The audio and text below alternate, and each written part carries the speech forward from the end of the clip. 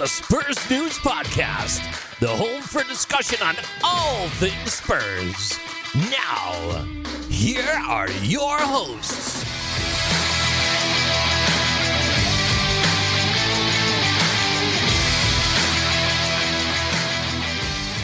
Hello everybody and welcome to the Spurs News Podcast. Unless your name's Stefan, you can go fuck yourself. I am Sam, delighted to say I'm joined by my partner in crime, Matt. Hey, mate, you alright? Yeah, he's banned from the podcast now. You do realise that, don't you? I know he's your mate, but he's not on it anymore. No, he's not a mate. He's dead to me. Absolute dead to me.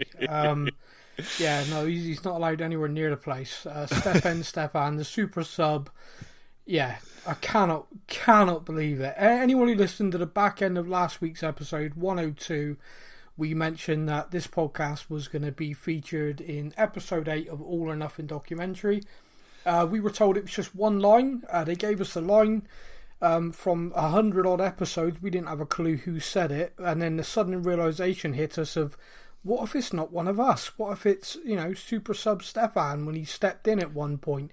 And true enough, I'm sat watching the show and there's his voice comes booming out.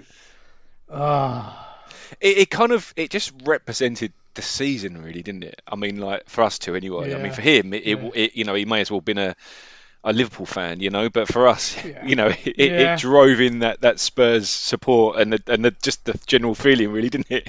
that feeling of total optimism and joy, followed by, oh right, yeah, crap, yeah. That's sums it up, doesn't it? Yeah, that's lovely. Now, obviously, I'm aware that there are some people who are still working their way through All or Nothing. So, like we've done on the podcast for the last 2 weeks, we will drop the All or Nothing discussion till the end, and I will give you a big heads up before we go into it. So, we're going to open this week's podcast kind of because I want to get it out of the way with the fact that we do have a game to discuss. Oh, I thought you were going to talk something else then, Sam. The bigger news. No. I want this out of the way. I just generally want this done, gone, and then we can all move on. Right. We opened our Premier League season with a 1-0 defeat to Everton. In other news... good. Well done. Tottenham are playing Lokomotiv Plovdiv. They're playing a team in Bulgaria this evening in the Europa League second round qualifier. We've left about 8 players at home. But yes, as we are recording this is about 3 p.m. By the time I'm editing it, the game would have kicked off. The game kicks off at 5. So as we record this, the game hasn't kicked off. But as people are having it available, it will be during the game. So this is kind of a weird thing. So I don't know whether we should record a few like, yeah, what a great win, and then a few, oh no, not another, no, we're out of that then. Yeah, there's always next season. Yeah. We right. say so we'll in the second game of the season. Yeah, so we'll do a quick. Hey mate, I said that after Everton. So let's just do a very, very quick. So let's imagine the game's going well. Okay, so it's great to see the performance back. I know crap opposition, but you still got to go and beat what's in front of you. So it's good to see the team perform. Yeah, of course. It's fantastic that we're doing so well because you look at how happy Mourinho was at the end of last season, qualified for the Europa League, and it's a competition. He said he's going to win. So clearly he's shown that by how well we've done in this game. Yeah. I completely agree, and also it's so important. This competition, so important. Yes, it's just honestly, it is. I mean, I know we took the mickey out of Arsenal fans last season for being in it, but it is very, very important. It's almost on a par with the Champions League, So that's why I'm so glad we're playing so well. Yeah, and I mean, to be honest with you, I find Thursday nights a crappy TV night. So it's good that we play Thursdays, Yeah, it's exactly. A much better balance. Yeah. Who needs Emmerdale? Yeah. Okay, so now we do a quick, if things have gone badly, okay? Just so I can edit it in. Good idea. what a crap competition anyway. You could tell the lads didn't want to be in it. I didn't want to be in it. Utter trash. Nobody cares about the Europa. I mean, Thursday night football. What the hell is that crap? Yeah, of course. And I mean, I agree with you. And the thing is, I really love watching Emmerdale. So I'm glad, like, we're not anywhere, so I can carry on watching that. And we didn't. It wasn't that. It wasn't important competition. We could focus on the FA Cup and hopefully win the league as well. Yeah. So completely agree, and you could tell Jose didn't care. I mean, Jose's record of winning it each time he's been in it, you could tell he didn't want that anymore. It was like a noose around his neck. Completely. So completely. Yeah, we're well short of it. There you go. I'll just edit one of those in. Yeah, sorted. Right, carry on. I mean, that game. I mean, I have no idea what our team's going to be. By the way, I mean, I saw the squad that travelled, and I'm still like, I don't know. I genuinely don't know. I mean, because we play Southampton again at the weekend, but then next week's kind of like hell week. I mean, hopefully we win tonight. But when we do win tonight, if we win tonight, next I think we play Saturday against Southampton or Sunday. Sunday against Southampton, then we play again Tuesday, and then Thursday, and then Saturday. Wow. So next week's going to be fun. Do you know what we got help? We got help. I'm trying to think. We got helped. I'd suggest and hope in a way.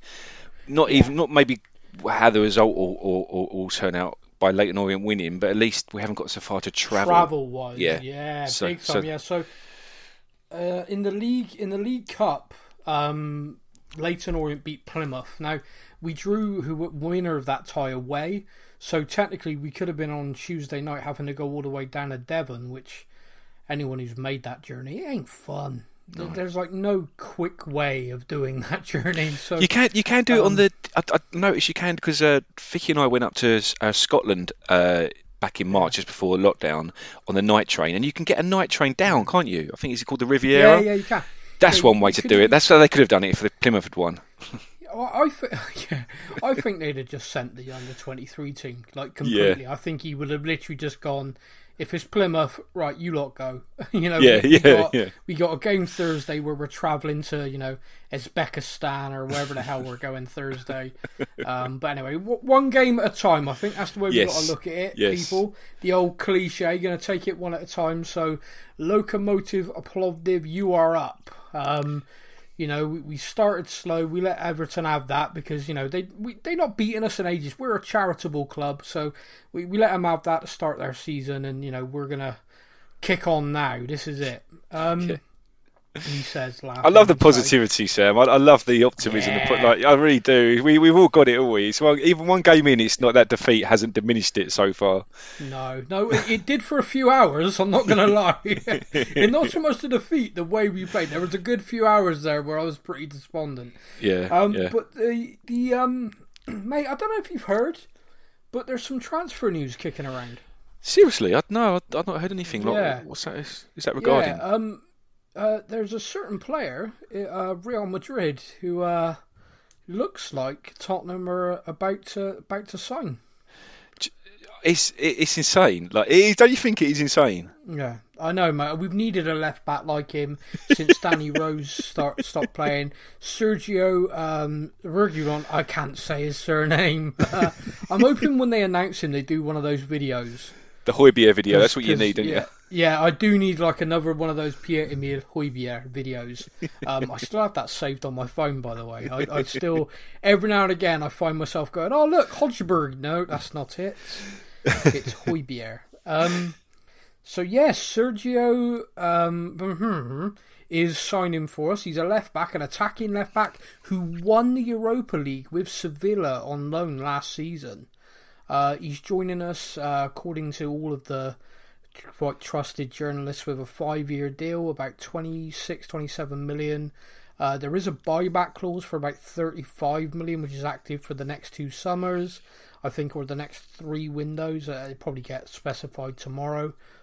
But yeah, that's exciting. Do you know, when you say, though, that he won the Europa League last season, you do remember, don't you? And this is only memory serving. I don't know if there's been any after, but my last memory of the last player we signed after winning the Europa League the season before was Fazio, and I think he might have even been. Yeah. Was it Rome? Was it Rome or it might have even been Sevilla? Was it?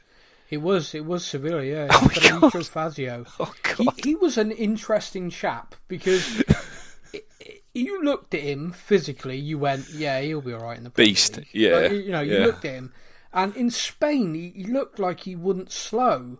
And then he gets to the Premier League, and the guy had a turning circle of the Titanic. It was ridiculous. God, he was awful, wasn't he? He was truly awful. It was bad. I mean, he was became a bit of a cult hero when that video circulated of him decking Costa. Yeah. Do you remember that? Yeah. Basically Costa was like pushing into him and stuff, and he just snapped and punched him in the ribs. That's and right. Like, yay! He's a yid, But yeah, no, he never looked good in England at all, which is sad because there was him and another guy who I thought, when you looked at him like physically and all their capabilities, you thought they'd do it, was Vlad Chiriches. Oh God, he was another one that was awful, wasn't he? Yeah, but you looked at him and you thought, yeah, the size, the physique, he's a ball-playing central defender. Yeah, this could really work. No. I made the mistake I made the mistake with him of Danny Rose and him after we signed him, and remember he scored that overhead kick, and I'm like, Jesus, this guy's quality. He's not only a centre back, but he can score bicycle kicks at will. This guy is gonna be it. Yeah, no, I've fallen into that trap so many times with like people can put together YouTube videos that could make like my gran look like the best centre forward in history. Like you set it to the right music, you do the replays from about 5 different angles, and then you look at the stats and you find out, hang on a minute, the guy's only scored 1 goal in 8 years. What? I saw a video of him banging him in. Oh wait, it's the same bloody goal. Yeah, this guy was smashing him in left, right, and centre. Yeah. But no. So yeah, I mean, Sergio, I think it's Reguilon. Yeah, it must be. Something like that. We'll find out. I mean, it looks like that's a done deal. He's flying over. He's bringing a mate with him, by the way. Someone you might remember. Oh, is he? Welsh chap. Loves his golf. Isn't very fond of Madrid because little Gareth Bale is coming home to be a yid. That's just, honestly, it is fantastic, isn't it? It's just amazing. I mean, the thing is, I'm trying not to. Look, it is unreal news. I think I never thought I never thought I'd see the day of him coming back.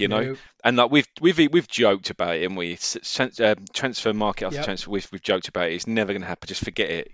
Gareth Bale's not going to come back to Spurs. It's never going to happen, and it is happening. 100%. It is just insane, and I worry.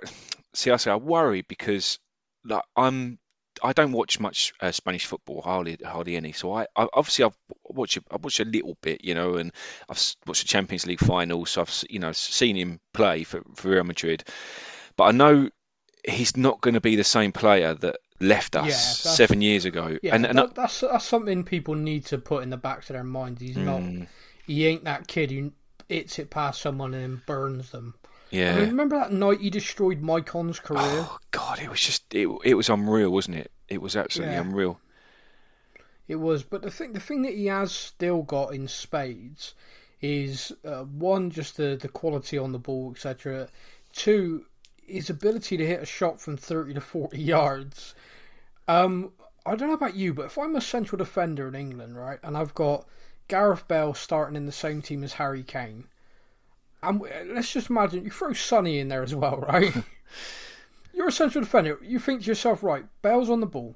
Now, do I go to him in the knowledge that if Kane gets past me and into the box, and 99% of the time Kane in the box scores? Or do I stand off, keeping Kane quiet, knowing that 99% when Gareth Bale's given space around the edge of the box, he drills it into the top corner? Yeah. Oh, look. He's passed it left to Sonny, who we all forgot about, and he's just curled it in. Yeah. Bloody hell. Yeah. Do you know? You said this last week, Sam, didn't you? You was talking about it last week on the podcast. The fact that you forget that with players, because they're focused on Harry Kane, it allows Sonny to play, and now you throw Gareth Bale into the mix. It's just it has potential to frighten the daylights out of defenders, doesn't it? It does. And it also just adds this balance back to the squad that Jose was talking about, which is he is a manager. Every manager is different, and Mauricio Pochettino kind of had a system. He had a way of playing, and he brought players in to that system, to that way of playing. He didn't have 3-4 strikers on the books, because I only ever play with one, and I play with wide forwards who can cover. That was his way of doing it, and his philosophy was, we play well enough like this, we'll win. It doesn't matter who we're up against, we will play well enough to win. Jose has a much more kind of, right, who are we playing this week?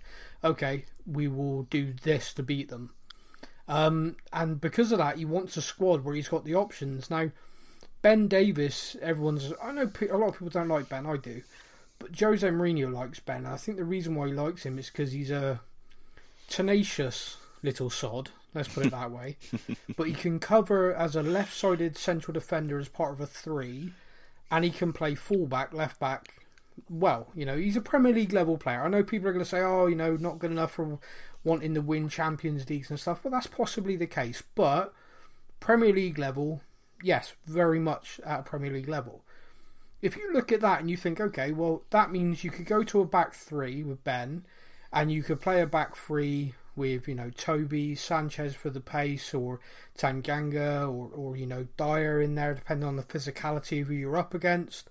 And then you could play wing backs. The new guy coming in at left back from Madrid, Doherty at right back. It looks like, unless an offer comes in for Aurier in the next couple of weeks, he could be staying as well. So all of a sudden, you've got options all over the place. Yeah. And that's kind of what he was really pushing for. And going forward, Lucas, Bergwijn, Lamela, that's your substitute front 3 now all of a sudden. Which when you think about where we were squad options wise when he arrived, and I think you said it a while back, which is when you're trying to improve the squad, aim to improve the first team, and then that improves the squad, Yeah, sure. Yeah. So that, to me, it just kind of, the business is being done has been pretty good, addressing holes in the team. I think you could always look at our squad right now, because we went those 3, 4, 5 windows basically without making the improvements we needed. And you could say, that's great, now add this. You could always add things. I think a fair few people are talking about the creativity in the team. Now Eriksen's gone. How do we replace that? We should be looking to replace that. I think if a player of that ilk came up and was available, I think the club would look at it. But I think right now, their signing this left back was because it became an option. They weren't going out looking for a left back. We got young Dennis Sirkin, at left back, who Jose rates. Ben Davies is there. So the fact that we're signing this lad, I think, is because the opportunity arose to do it. Gareth Bale, you're basically signing a superstar, a world-class player. When the opportunity for that to happen comes up, you don't turn that down. No, and the thing is, we spoke about how Bale can affect things on the pitch, but yeah. I think it's far more than that, isn't it? Yeah, it's far more than that. I know we can't go to games still at the moment, which is really ridiculously frustrating. But hopefully that's something that can happen, sooner rather than later. But you imagine just being in the ground with the excitement with the fans with Bale being back, and just in general. I've said this to you before we started recording, that I've been feeling really down the last few days. I watched the last 3 episodes of the thing that the documentary we'll talk about later, and I was being reminded of just some dire times, pre-coronavirus lockdown, and obviously the first game of the season, disappointing game against Everton, when it looked like the team just didn't care. It's like, here we go again, it's going to be another season, and it's just given us all a massive lift, hasn't it? We're buzzing as Tottenham fans. We're absolutely buzzing. Yeah. And it's more than just Gareth Bale on the pitch. It's having him back at the club, having that guy in a Spurs shirt again. It has given everybody. Look, I can't remember a more fun time I had on Twitter and around Spurs social media than I did the other day when it started to leak that it was a possibility. Yeah. Because it was kind of I don't know. would you kind of like? I'm trying to think of the right way of putting it, but it's kind of like you don't believe it because of all the reasons you know that it can't happen. You know, and it was only 2 months ago his agent was asked, and his agent was like, "Look, I'm not going to help Bale sign for Tottenham again. I'm an Arsenal fan." You know, he was like completely dismissive. Now, I think I don't know if I said it on the podcast or not. I know I've been thinking it for a while, but I was kind of like he's kind of played a blinder, Bale's agent and Bale, from the point of view of drilling it into Madrid of, do you know what? I'm happy to stay. Yeah. You're paying me all this money. I love my golf. I love my house. My family are happy. I've got 2 years left on my contract. If you don't want to pick me, never mind. I'll go to train. I'll be a professional. I'll go home. I'll sit on the bench. I'll sit in the stands. I'll do what you want me to do. And I'll collect my money. and by putting that out there, it left the Real Madrid hierarchy in this kind of like, oh, hell. He really isn't going to leave. Yeah. And then they were kind of forced in this position where they had to do a deal with somebody. And by all accounts, and I mean, I know more of this will come out, but by all accounts at the moment, we were in talks for the left back, and the idea of Bale coming back kind of got floated in the conversation. And Daniel Levy kind of made it clear, like, look, if we're even going to have a discussion about this, you've got to be aware we can't pay the wages you're paying him. And then what happened was Bale's agent, etc., were involved, and basically Bale made it abundantly clear, if I'm going to leave, it's to Tottenham. If it's not Tottenham, I'm happy in Madrid. Right. And by exerting that pressure, they've done a deal. Yeah. It's insane. I mean, his agent's paid a blinder, really, because his client's still getting that money for the next couple of years. And we get, and Bale gets to play. I mean, European Championships next summer.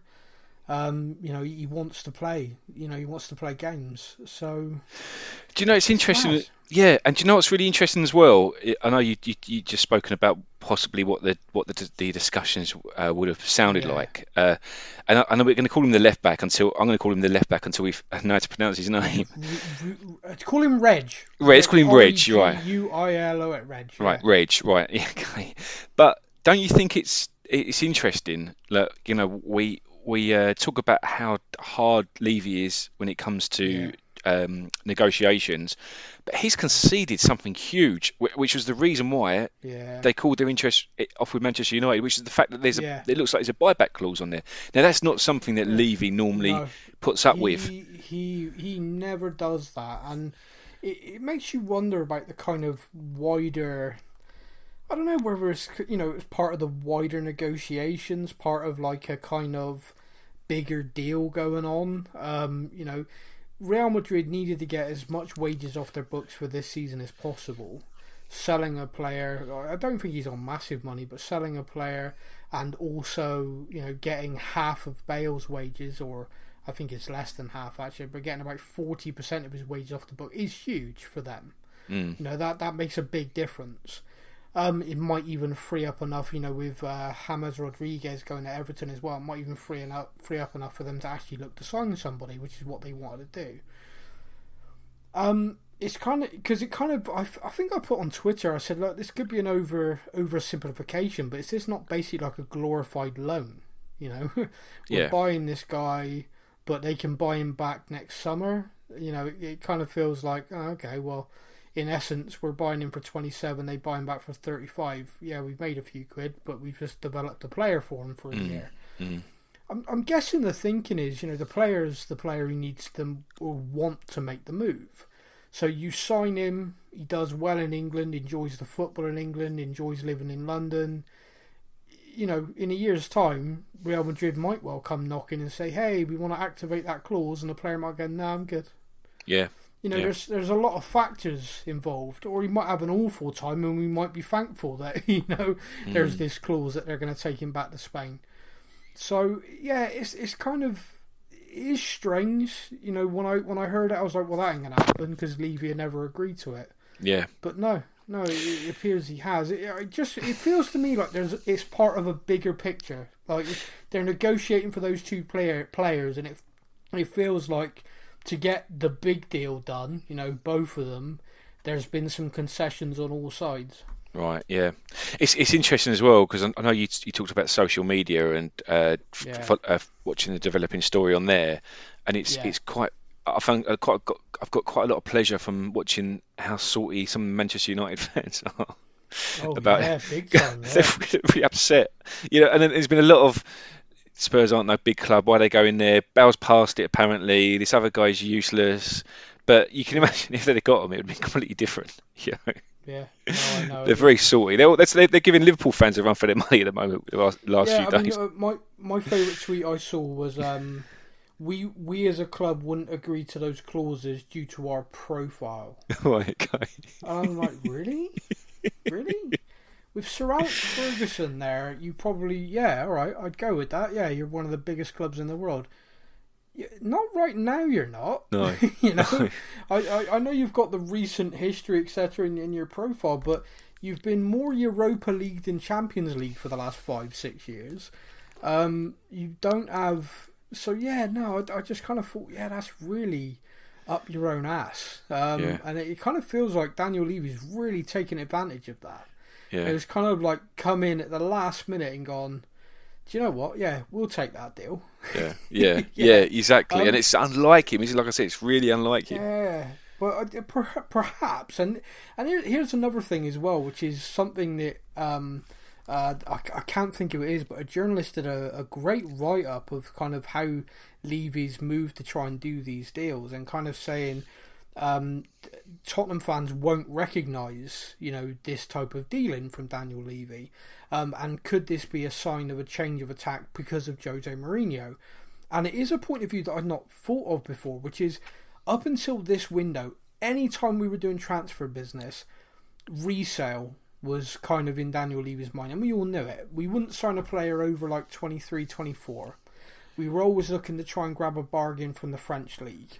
We were always trying to sign somebody that Mauricio Pochettino could develop in the hope that they would develop into something special and we could win something. The signings that have been made in this window, I don't think any of them have really got a resale value. I mean, Højbjerg's 25, 26.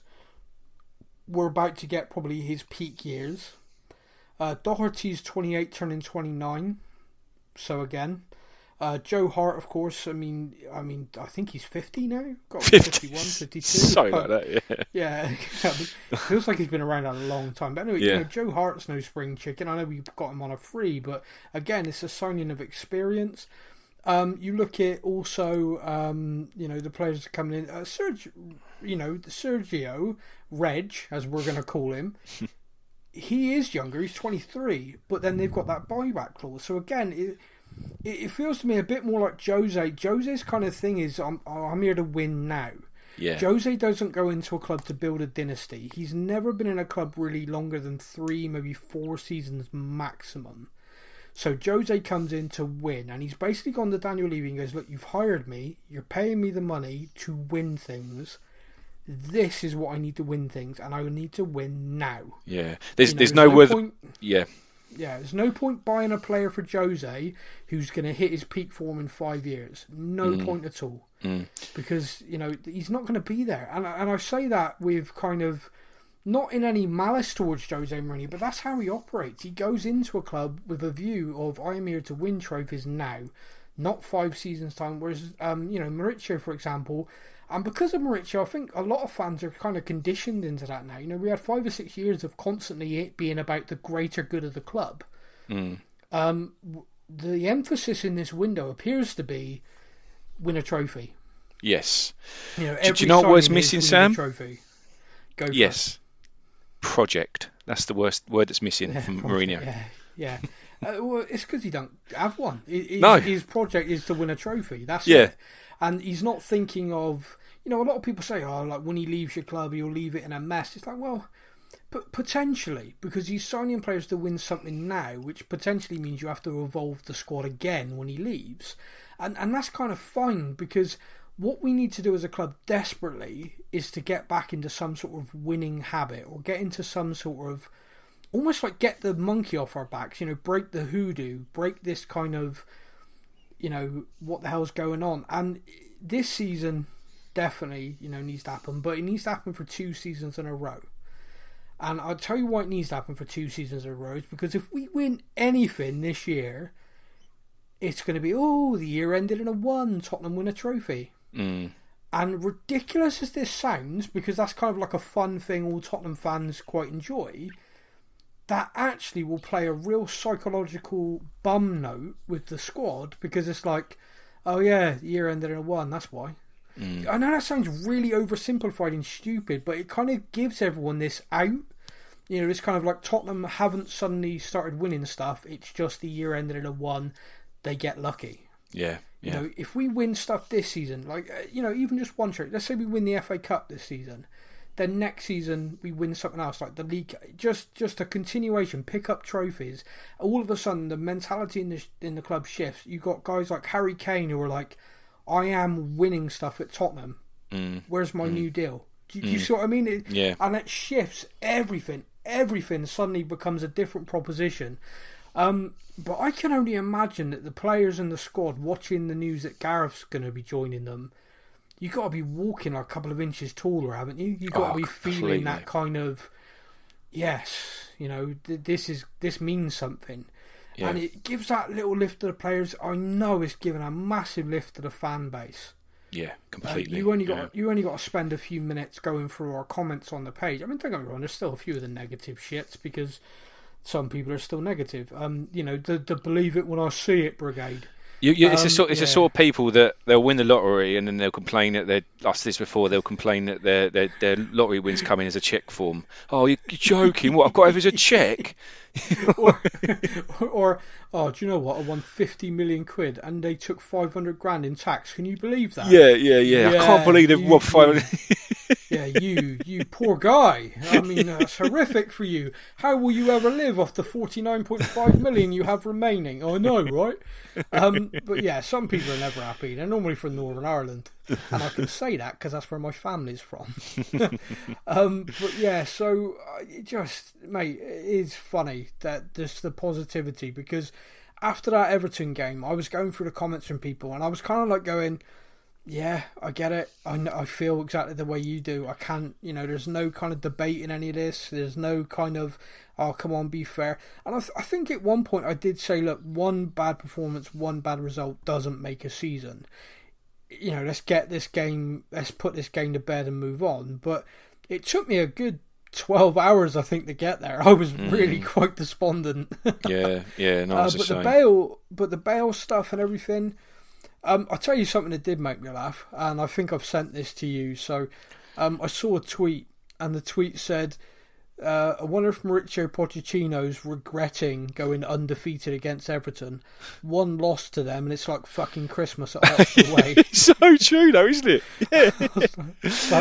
It's true. He never lost to Everton as Tottenham manager. Jose loses to him once, and it's like, right, you need Gareth Bale. I'll go get him. It's brilliant. I'll go get him for you. Yeah. I sent you one, didn't I? That I saw as well, and apparently they're calling Zidane a genius, aren't they? Because he sent Rodriguez to Everton so they could beat us, so that we'd want to go for Bale and get him at the club. Yeah. Zidane's like, the Blofeld from James Bond, just sat there stroking the cat, like, yes, all of my dance, my puppets dance. Yeah, bonjour. So anyway, what I want to do is I want to go to the questions from our Facebook page. We put a post out there like we do all the time. But before I do that, I did get an email this week, and I've got an email which is going to make you laugh, okay? You ready for this? I'm not going to read out who sent it, but the person who sent it, it's you. And it's not because I can't pronounce your name either. Okay, Matt. It says, hi Sam and Matt. Just want to say, absolutely love the show. I listen and have listened to every episode, and I'm actually about to go back and to listen to a couple again.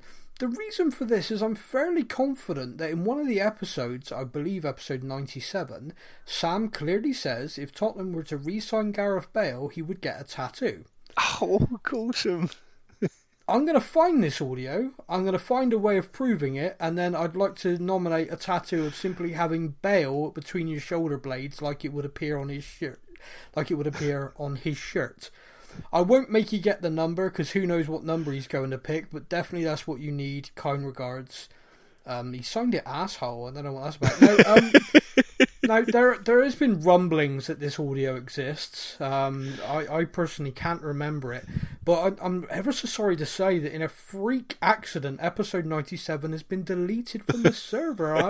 I have no idea how that's happened. It's disappointing for me and for you, but as we will never find the evidence, ever find the evidence of that being said, I think we could all just move on. Yeah, no, I agree, and I'm also going to agree because the fact that I went back on a promise to get a tattoo, didn't I? So you did, but I wasn't going to bring that up, to be honest with you. I've got it stored in case you turned on me. I had it there. But no, I wasn't going to bring it up. But anyway, it's time to go to our Facebook page. And now it's time for your comments directly from our Facebook page.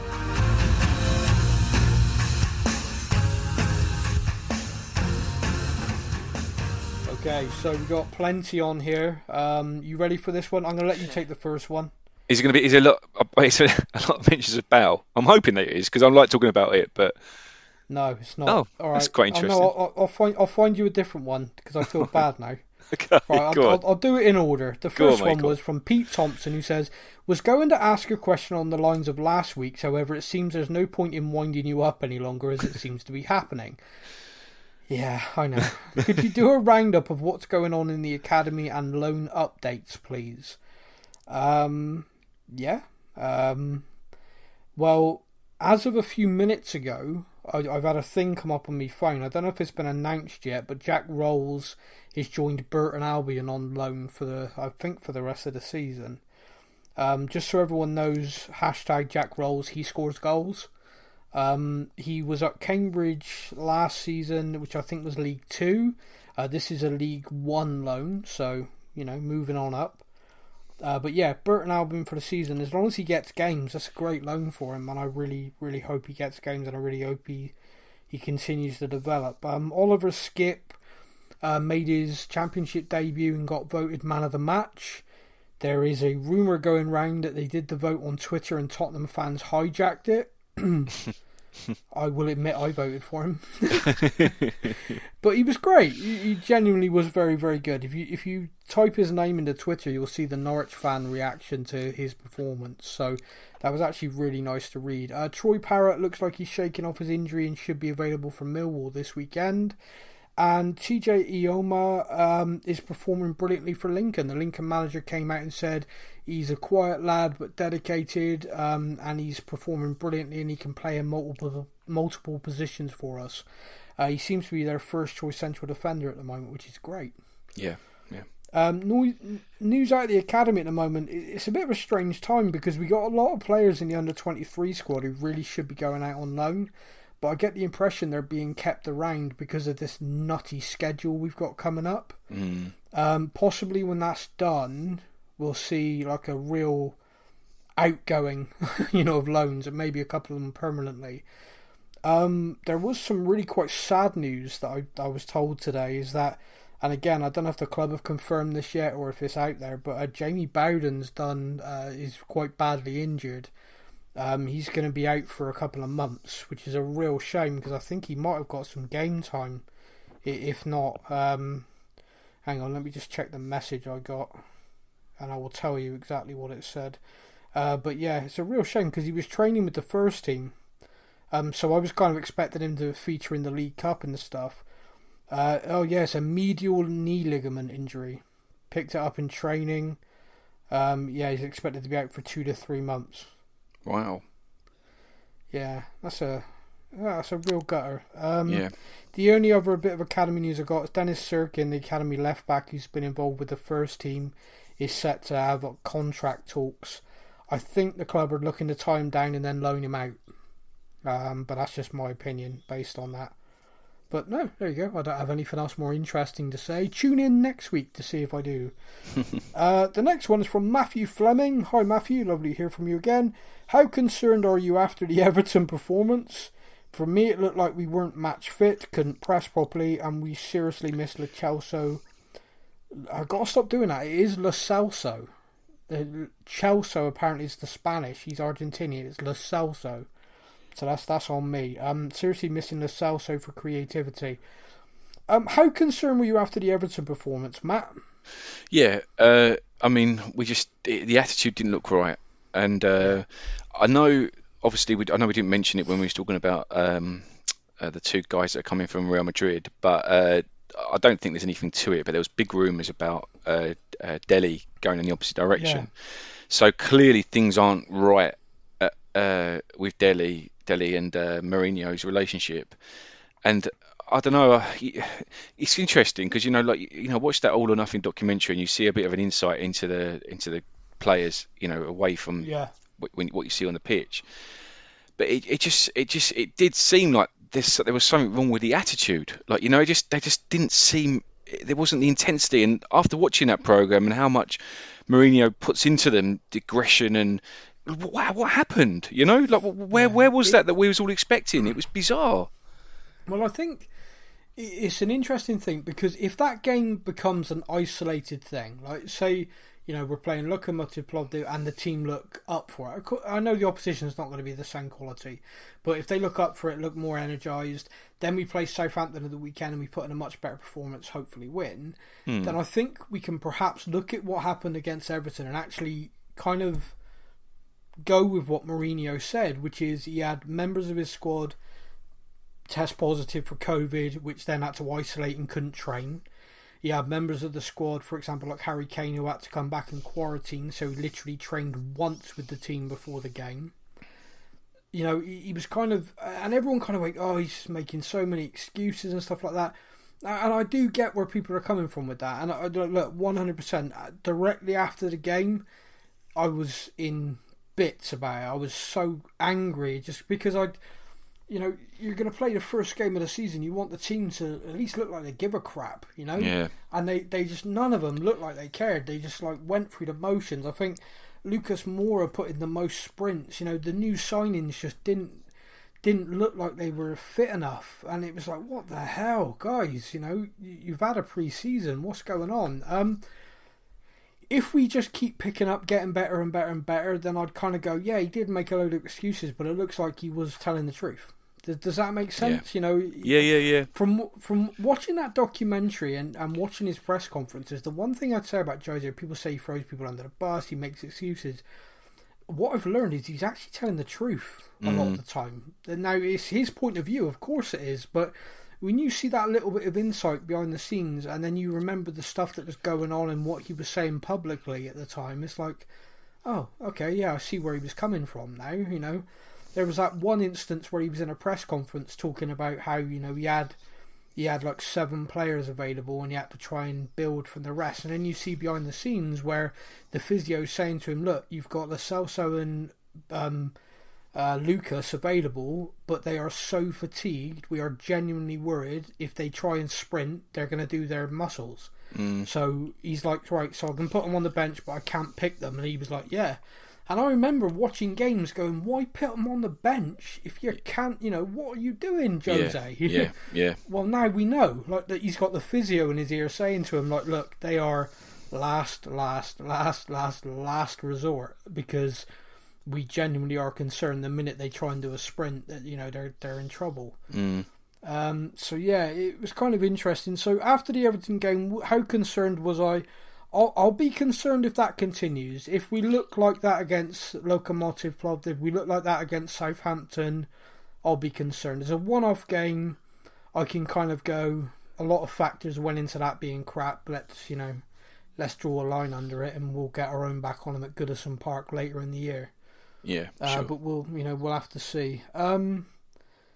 Yeah, okay. Yeah, and I do think we were missing the cell. So Mark Ivy says, with Bale and Reggie just about sorted, our left and right side look dangerous again. If Ndombele and Lo Celso can get up and running, we could be unstoppable going forward. Yeah, it's certainly positive. I still feel we need help in central defence. We need legs. It's quite the statement from Mark. What do you think about central defence? Do you think we need to sign someone to add in there? I mean, we've got Alderweireld, Dyer, Tanganga and Sanchez. Do you think Oh, and currently Juan Foyth. Yeah, I mean, I don't think he. Only my opinion, but I don't think he rates Foyth, does he, Mourinho? Doesn't appear to, no. No, but yeah, I don't think we need to. I think that's 4 good centre backs. I think we're right. I don't think it's a position and we're like, God, we just desperately need another one. You know, I don't see that at all. I think it's like one of those. You know, if you were writing your kind of shopping list, you go right. Striker, defensive midfielder, and a right back were essential. You know, a creative midfielder, central defender. You know, we're kind of like add-on. Left back, kind of like add-ons, if that makes sense. Yeah. At least in my opinion, anyway, that would have been the way I would have done it. So, by all accounts, according to every journalist who has any insight into the club at all, once the deal with the 2 from Real Madrid is done, all attention turns to a striker. Yeah. The striker hunt to me seems really bizarre.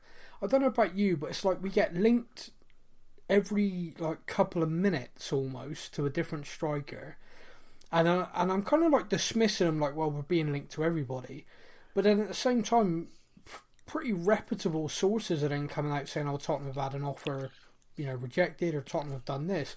It kind of feels like we've got a list and we've just gone for all of them just to see which one sticks. Yeah, sure. I mean, I saw recent, saw earlier. I don't know if you saw only a couple of hours ago. There was a lot of activity about us putting a bid in for Danny Ings, and yeah. Southampton. We made an inquiry form in Southampton have said go away. Yeah, basically, yeah. So yeah, but you know, this close to the season, of course they're going to say go away. Yeah. You know, if you'd, you know, we just negotiated with them for Højbjerg, KWP. If it had been raised in that conversation, there might have been a chat to have had. But you know, the season started now. Why would they want to let their best striker go?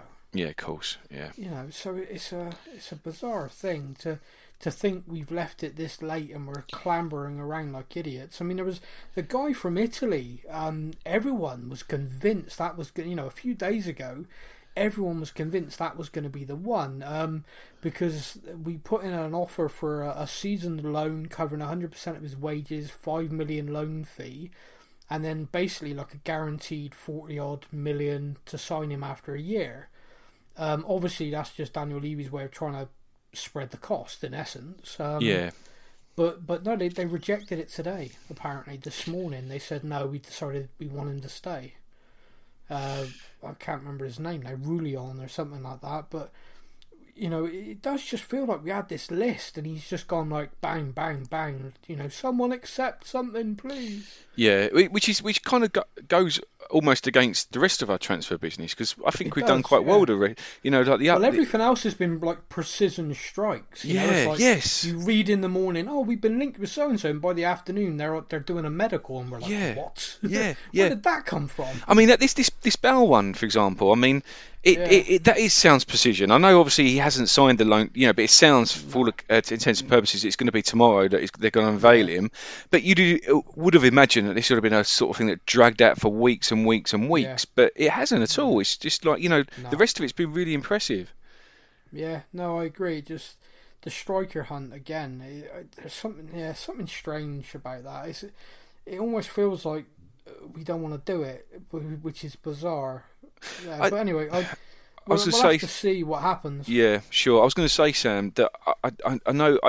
I don't know if this is a factor or not, but for me, it feels like a factor, and it's just the Harry Kane factor.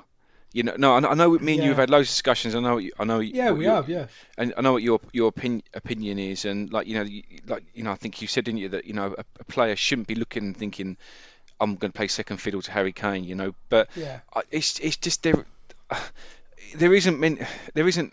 I mean, unless we spend £200 million on a player, it's not going to be a striker that's going to compete for the first team with Harry Kane. I know they'll get plenty of games in the different competitions, but the big games, as long as Harry Kane's fit, they just won't play, will they? And they know that. I don't know if that's a factor.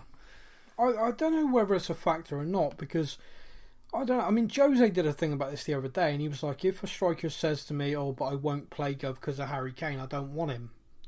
He was basically like, you know, if you're coming to a club and you're a striker, you come into the goal, okay, Harry Kane's the man. I'm going to learn from him. I'm going to train, and then I'm going to train harder than him. I'm going to perform better than him. And I'm the manager, Jose, and that's what I want to see. And if I see that, no one's untouchable. And he's right to say that, because Harry Kane's a fantastic professional, but he has had no one keeping him honest, if you like, for years. When he first burst into the scene, Harry Kane has said openly, I trained harder than, it was Adebayor, Soldados, I trained harder than them. I went into tackles harder. I chased people. I did this, I did that.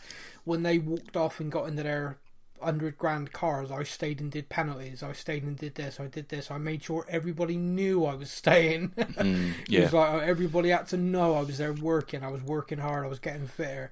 I got the chance in the Europa League and I scored, and that was it then. I made sure everybody knew I was scoring goals, and I got the chance in the Premier League, and the rest is history. So you kind of want someone to come in with that kind of attitude, that kind of, Kane's the man, but what if I'm the man who dislodges the man? What if I'm the guy who comes in and I'm better? It's kind of up to Jose, really, to kind of convince someone, well, not convince, but just to put it to someone and go, look, no one's untouchable in this team. Hugo Lloris is in goal, but if he has a bad couple of games, Gazaniga or Hart's coming in. Toby Alderweireld's a central defender, probably one of the first on the team sheet, but if he has a couple of bad games, someone else is coming in. Yeah, sure. And what he needs to get across is, Harry Kane's the striker of this club and one of the best in the world, but if his form dips or if he starts, fatiguing, you're coming in. And this is the point, you've got a squad, and it is a squad game. And Mauricio Pochettino used to talk about it, it's not the 11, it's the whole squad, it's how everybody's involved. Towards the end, he was kind of pinned into just picking the same 11 players all the time because of the way the squad diminished. But Jose very much, I think, wants to have this squad, and he can go, right, this game we're playing this formation, so it's you guys. Not a reflection on anyone else. This is just this game, this is the team that's going to beat this team. Next week, you can play somebody different. It's a different formation entirely, different personnel, Yeah, we've said this before, haven't we? That, Pochettino would have plan A, and literally just his plan A was it. As long as it was good, as long as we're good enough, we'll win. But like you said earlier, on this podcast, Mourinho, he plays, he almost shapes his squad around who he's playing every week, doesn't he? Like, he looks who he's playing, and that's what dictates the squad he picks and the formation he plays and the tactics. So certainly how it feels. Having different players. Exactly, and the competition you think would help, but I don't know. I just it's because it just does feel odd that all the other transfers have felt so precise that this one is, like you say, it doesn't. It's almost like you feel like we should have had a striker by now, and why haven't we? Yeah. No, I agree, and that's the point. Nick Cook says, "Good day from Sydney, lads."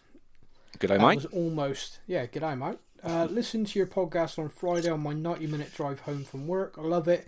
Keep up the good work. My question, do you believe that Jose is the right person to take the squad we have and keep them moving forward? Ooh, good question. Well, we spoke about it earlier, didn't we, that Mourinho...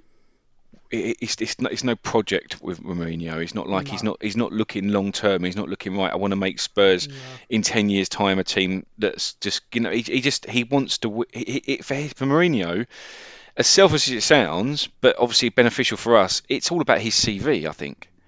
He wants to be the guy to win trophies at Tottenham. He wants to prove he isn't washed up and done, and he wants to walk away from the Tottenham job. Go and see. What, Mauricio was there 6 years, how many managers were in there? I arrived, boom, trophies. Completely. Because, the man's ego-driven, without a doubt. Whether you warm to him, you hate him, his CV's phenomenal. You got to admit that, but he knows it. What was he said in the documentary? I want to get your profile like Messi and Ronaldo, because, playing here with me and my profile's like, whoa. Sure. Like, nice one, Jose. Mark Ivy also says, and see what happens when you sign Alex Morgan. Suddenly everyone wants to come to Tottenham. It's very good, yes. It's a very good point. Tottenham women have signed quite literally a global megastar in Alex Morgan. As a striker from America, won 2 Women's World Cups and an Olympic gold medal, I believe. Phenomenal player, and she's going to be at Tottenham Women on loan for the rest of the season, so good luck to her. Good luck to the ladies. They actually lost 1-0 to Everton at the weekend as well. It is like weekend against Everton. Yeah, it is the equivalent though of us signing Cristiano Ronaldo, isn't it? That is like the equivalent. She is. She's got something like 16 million followers, which I think is more than like all of our social media for the club put together. By the way. Michael Joseph says, "Good afternoon, fellas and lady. Looks as we may have a couple more signings. What impact do you feel this could have on some of our players? It seems Davis, Tanganga and a few others may have to take a back seat and be backups. Obviously competition for a spot is imperative." Yeah, I mean, I do think Bale could slot in at left back, take Davies' shirt for sure. And honestly, like I said, we were just saying this, so I won't go into too much detail, but me and Matt have just been talking about, with Jose, it's very much the squad, and I think the players that buy into that, and you'll soon know the ones that don't because he'll ship them off, but the players that buy into it, I think will understand, great, we've signed it, because Davis isn't the same sort of player as Danny Rose was, for example. The lad we're signing, Reggie, as we're calling him, he's a dynamic, likes to get forward and attacking fullback. That's not really Ben Davis's play. Ben Davis likes to tuck in, likes to stay tight, likes to defend. Sort of guy that when he does get forced to charge over the halfway line gets a nosebleed, Yeah. Which is great, and you need those players, and I think this is it. I think Ben Davis will look at that and go, great, for the games we want a fullback bombing on, we got him. For the games the gaffer wants me to tuck in and do a job, I'm there, So yeah, I think a lot of it's down to the attitude. I think Tanganga's, based on everything I've seen in the documentary, Tanganga's just happy to walk into that training ground every day. Yeah, the kid is living his best life, but seems unbelievably humble, unbelievably determined. I think he'll look at every player coming in as like, woohoo, and kind of, I can learn. And like, I think Jan said that, the kid's like a sponge, you just talk to him for a while and, he just absorbs it, goes out, acts it, lives it. So, yeah, I don't think they'll be discouraged by the players coming in. I think it'd give everyone a lift. Yeah, from a psychological point of view, I think especially the Bale signing, will be a massive psychological lift for the players. I think so. Yeah, I think so. Okay, we're on to the last few here. Linton Ford says, on a scale of 1 Bale to 10 Bales, how happy are you to have Bale back? I'm not talking about the Everton game, is what it says. So on a scale of 1 Bale to a 10 Bales, how are you? Oh, 10. Buzzing about it. Yeah. I mean, I'd say 11 because this Bale goes to 11. That's a very abstract joke for people who are old enough to get it. Yeah, I love that film, by the way. Yeah, you and me both, mate. But why don't you just make 10 louder? Because this one goes to 11. Sorrel Church says, is it fair that Gaza has seemingly been dropped to number 3? Interesting you say that because, Joe Hart made the bench in the opening game of the season, but based on an interview I saw with Gazzaniga, an Argentinian thing, it's like they're all training, they're all working hard together. He says the energy that Joe's brought is really different to Michel. He said Michel was basically a very quiet professional, very serious in what he does. He said, but Joe's come in, he's got a very leadership take. He's been working with the younger players a lot. And he says Gazzaniga's there with him. He said, as far as I'm concerned, it's a competition. He said, and Jose and the goalkeeping coaches told all 3 of us, including Hugo, it's a competition, guys. Train hard and we will pick who we think's the best one, and then we will put whoever we think's the closest in it too. He said, but every week it could be different. So from the players certainly aren't treating it as. There is a lot of rumours that if we get an offer for Gazzaniga this good, we will let him go. I think that's true. I don't think the club are actively trying to sell him. I think they're happy with those 3 keepers, but I think if an offer does come in that's good enough, we would let him go. I don't know whether that answers the question or not, really. But Gazzaniga seems happy to fight. He seems happy to be there, and he seems to be under the impression he's not number 3. He's part of the goalkeeping squad. Yeah, I know. We had a lot of discussions. Was it a couple of seasons ago, wasn't it, where Lloris was making a lot of mistakes, and there was a lot of people calling for Gazzaniga to be the number one keeper, especially like he made his debut against Palace, if I remember right, at Wembley, and kept a clean sheet and had a decent game. Yep. But he seems a good character, and I think he's a decent keeper. But I still wouldn't. I don't know, because people say he's young, but he's like, what, 26, 27, 20, I don't know. I think he's coming up to mid to late 20s. He's not young. He's not a young keeper anymore. So look, I like the guy, but if someone come in and put a £10 million bid in for him, a club bid for that 10 million, and Spurs accepted it, I wouldn't be that upset. And I know that sounds mean. I really do. I know that sounds mean, but I like him. But I don't think he's ever going to be. If you ever become our number one, I don't think that's the level that we should be at goalkeeper wise. I agree. I'm trying to say that as a nice way as possible. Yeah, and I'd say the same with the greatest respect that I would to Joe Hart. I'd put those two in a similar bracket. Joe Hart with the more experience, though. Yeah, sure. He's older. He's got the more experience, the winning international experience as well. But Gazzaniga gets the opportunity to go to a club and be first choice. I think he and us should be all over that. It should be allowed to happen.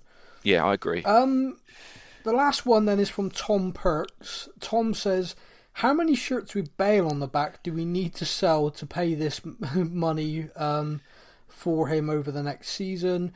£75 a shirt, I make that about 173,000 shirts. There's a common misconception with shirt sales that the club get the money. They don't. With Tottenham negotiated a very, very small percentage of every shirt sold does come back to Tottenham, but the reason why Nike pay us money to be our kit manufacturer is that they then sell the shirts and they keep the money. Mm-hmm. Yeah. So, they don't pay us like 20 odd million quid just for the joy of making them, and then we get to keep the 70 odd quid as well. It don't work like that. They pay us the money, but on the basis that they think they'll make that money back by selling them, which is why the more successful clubs get the bigger deals, because they're going to sell more shirts. Yeah, of course. So it is a bit of a common misconception that, but I think there will be Nike people very happy about Bale signing, because I already know several adults that are going to be rushing to get Bale on the back of their shirt, let alone kids. Yeah, hands up, I'm going to get a home shirt with Bale on the back as well. And what I would say as well is, look, the guys are coming back. I mean, he was a legend when he was playing with us before, and I was broken-hearted when he left. Absolutely broken-hearted, gutted. Not anywhere on the level of Judas when he left. That destroyed me for a while. But I was still kind of just, oh man, this is killing me. So to see him come back, and it's a bit. I was thinking about this earlier. We've had quite a lot, especially in recent years. We've had a lot of forwards leave and come back for a second stint. I mean, off the top of my head, I can think of Sheringham, Klinsmann, Keane. Players have come back and have had second stints with us, and it almost, for me, it eradicates the pain of him leaving. I know, obviously, he left 7 years ago, but I felt similar. I know I've had this conversation with you before as well. With Sheringham, when Sheringham left, I felt distraught. But when I think back to Sheringham now, I don't think of the heartache. I think, he came back. He showed that he did love the club, and he came back. And it's the same with Klinsmann as well. I mean, I was gutted when he went, yet he came back and he kept us up that season. So I just think it just means now in 10 years' time, I'm going to look back and see Bale in a completely different light now. I'm not going to see the name Bale and think, it's going to remind me of that time he left. Now we're getting him back, and this is going to be my memory of him, and I think it's fantastic. But I was going to say to you, Sam, just before I forget as well, I mean, I know the question was saying about how many shirt sales, and I know obviously you explained that we don't get money from it, but I think it was you that said that when we loaned Danny Rose out last season to Newcastle, we got a £2 million fee for that? Yeah. So look, when you think about it, like with the wages, it looks like Real Madrid. It's almost like they're charging a £20 million fee, basically, aren't they? Like, in essence, in essence. So like, you can have Danny Rose for £2 million, you can have Gareth Bale for £20 million, 10 times the amount. he's more than 10 times the influence that Danny Rose. I think, not in his prime maybe, where Danny Rose is now. You know, I think it's 20 million pound well spent, mate. You know. No. I wholeheartedly agree. Yeah. Okay. It is now time. We're going to move on and we're going to talk about the final 3 episodes of All or Nothing. If you haven't watched episodes 7, 8, and 9 yet, then obviously this is the time to say goodbye, so long, farewell, auf Wiedersehen, goodbye, all that crap. But if you have watched, or if you don't care and you're just going to listen anyway, great, continue. But if you are off, goodbye, we'll speak to you soon. Make sure you save it here and then you can listen after watching it. If you're still with us, mate, I found episode 7 really, really tough to watch. Oh, God, it was like reliving the worst part of that season for me. It was like right before lockdown, and it ended with that game in Germany, which I know you went to. Yes. But for me, that couple of weeks at those games and reliving that behind the scenes, seeing the kind of pain the squad was in as well, I found that awful. I really didn't need to be reminded of that. That was tough. Yeah. Do you know? I mean, if you ever go back and listen to the podcast in March, you know, we are, both of us are down in the dumps, you know, and you can see why, because we were just awful. And you know, I think, you know, you mentioned the fact I was in Germany watching the Leipzig game. I've only been to, as you know, sort of a couple of away European games, and so I've not got much experience of it. But I just it was good that I was there. I kind of like meeting up with people, having a beer, and we saw the team coach go to the hotel, and it's quite exciting. We were 1-0 down. There was, as we were reminded of on the show, we were just on our last legs when it comes to injuries and players left, but there was still a kind of a bit of hope. But I mean, sitting in the stadium, and you get a bit of a feel for it, because I know they obviously use different camera angles and different sound, but there's that raw, like, of German energy there, you know. And I think as soon as I heard that, I just thought, we are just going to get destroyed, and it almost felt inevitable. It was like we can't get a draw, let alone a win, for love nor money, and we're coming up against this energy of this team and these fans, you know. And I can't remember leaving. I think I left the ground before the third goal went in, and I can remember hearing the cheer. And I wasn't staying. I was staying at a hotel or an apartment that wasn't that far from the ground, so I just walked back to the apartment, and I just remember just walking back thinking, I've just had enough, man. I've had enough. It's just, honestly, it doesn't feel any worse than this.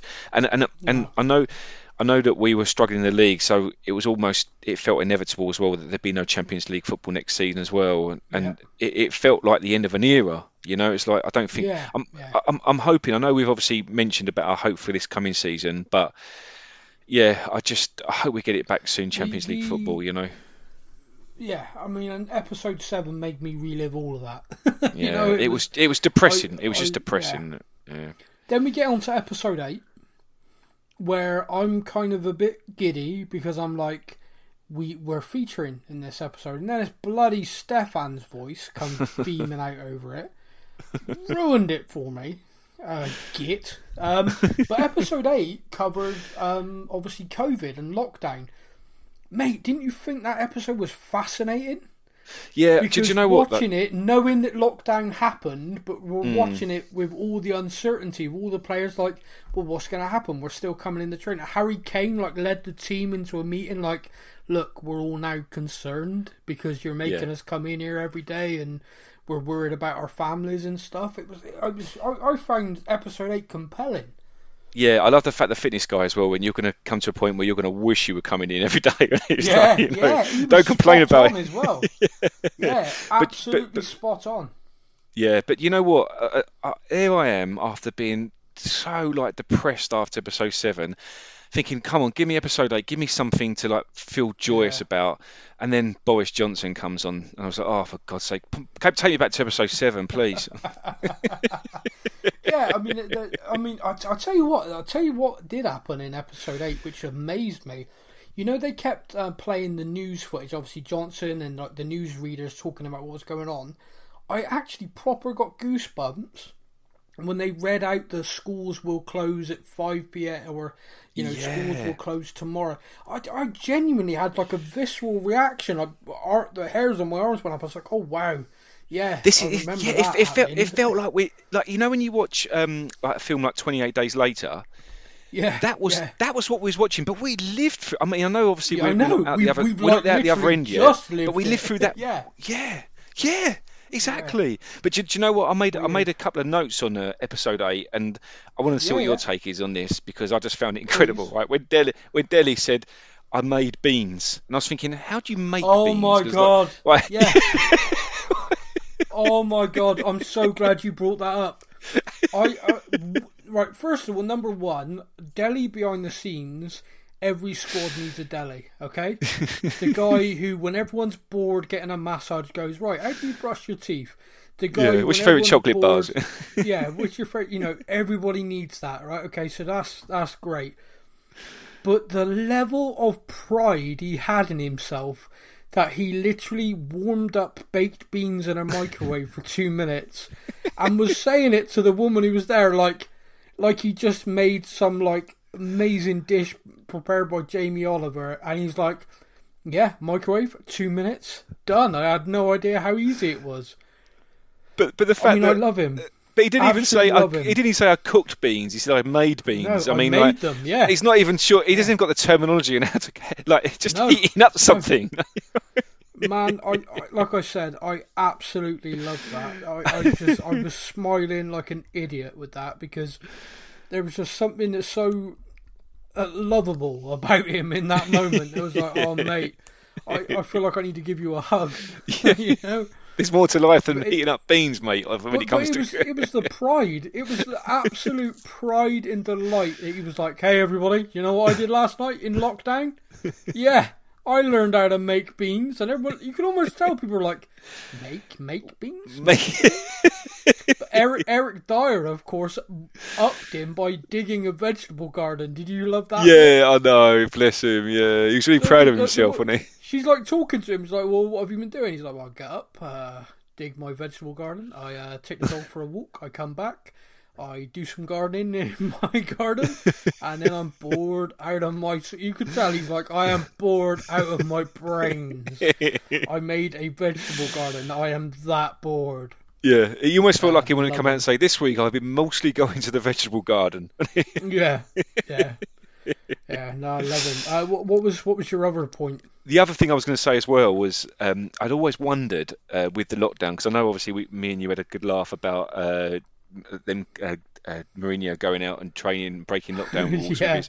But I loved seeing the multi-screen thing where he had all the players on multi-screen. It was Toby's daughter dived on his back when he's trying to do that bloody press up. That was funny. But it felt really futuristic, didn't it? I mean, you felt like you wanted him to sort of have one of those in front of him. You know when you see on futuristic films where they sort of it's all 3D and they'll wave something away and then they'll wave it to that screen. You almost felt like that's what it was. You know? It was fantastic. It was kind of cool. I'll tell you something that was interesting. And again, this is the little insights that I like, because this was a little candid thing. There's loads of stuff with Jose in this documentary. It's clearly Jose. Hey, look, there's a camera. Let me perform. Okay. That's my opinion anyway. I think Jose loved the camera crew. He'll say he doesn't. I think he loved it. Oh, of course he did. But there was this candid moment where he was talking about lockdown, and he's like, I don't know how I'm going to handle this.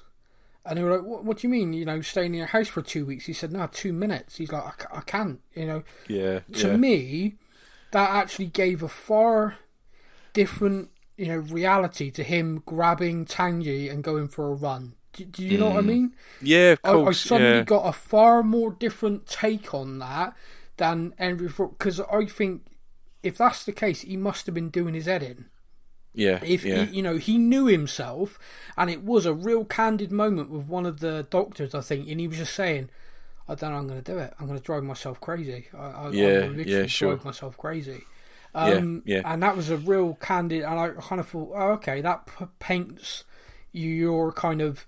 Because he went off and did the volunteering, delivering food for the club. And I remember reading at the time, it's like, oh, well, that was his idea. And I'm like, oh, well, now I know why. He must have just been, look, let me do something. Let me do anything. I'll just let me get out of the house. Yeah, sure. And, Do you know? I was going to say, talking about Jose as well. So much has been made over the years of his arrogance, and he has got it. But I think was it episode 7 or episode 8? I can't remember which one it was. But he was basically analysing a defeat. So maybe it was episode 7 then. Yeah. And he was criticising. I think he was criticising Delhi. I think for not coming back. And he went, I was a shit player playing at a shit level, and he said I would have still come back, and that's kind of like, that's a side of Mourinho that you don't tend to see, that he can be quite, and it's probably alludes to what you were saying earlier about his honesty, like when you say he goes to press conferences and he does actually say what the truth is, but it made me, it kind of I don't know, it just made me step back and think for a bit that there's someone that's so arrogant and so wanting to tell you how well he's done and how amazing he is to kind of admit to being... Yes, of course, yeah. Yeah, no, that's a good point. Yeah, that is something that was kind of quite hard hitting in it. Episode 9, I think me and you can both agree. I think it felt to me that episode 9, they kind of wanted, although, the season obviously ended not like with some dramatic trophy or like a Champions League place out of nowhere. And it did end with a Europa League place. And it felt to me like they made the final episode almost like they were trying to send everyone away from the cinema, so to speak, with a smile on their face, Yeah, sure. The episode was kind of great. We relived our kind of Project Restart charge, it was the reaction. There was something in it which I did find quite interesting. Obviously, we got smashed by Sheffield United 3-0. He then organises an 3-1. He then organises the 11 versus 11 training match. Yes. And Dyer kicks Sonny up in the air. Lucas is going to fight everybody. I mean, bloody Lucas, who's like this lovable, happy guy who's like, praise the Lord and everything, is ready to chin people. I'm like, what the hell? And that's what Jesus would have done. Yeah, bloody right he would have. Yeah, oi Judas, smack. And then you've got one of the physios going, "Oh, sun's down. Looks like they're kicking lumps out of each other." And one of them goes, "Well, that's what he wanted." Yes, and I was so like, yeah. Mm-hmm. It worked a treat. He heard them all niggling at each other. That argument between Delhi and Dyer. I was like, guys, it's like watching my parents fight. Don't do this. No. Yeah.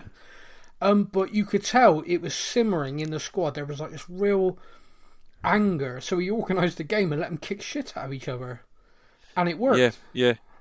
That's you know what? Kind of for all the sorry, mate. Just to finish, for all the kind of new agey kind of I watched the Man City documentary where they got like psychologists sitting down with the players like, so this week running you were 5 miles an hour slower. Do you think it's because your mum didn't hug you enough? And then you've got Jose having them kick the shit out of each other like, come on, man up.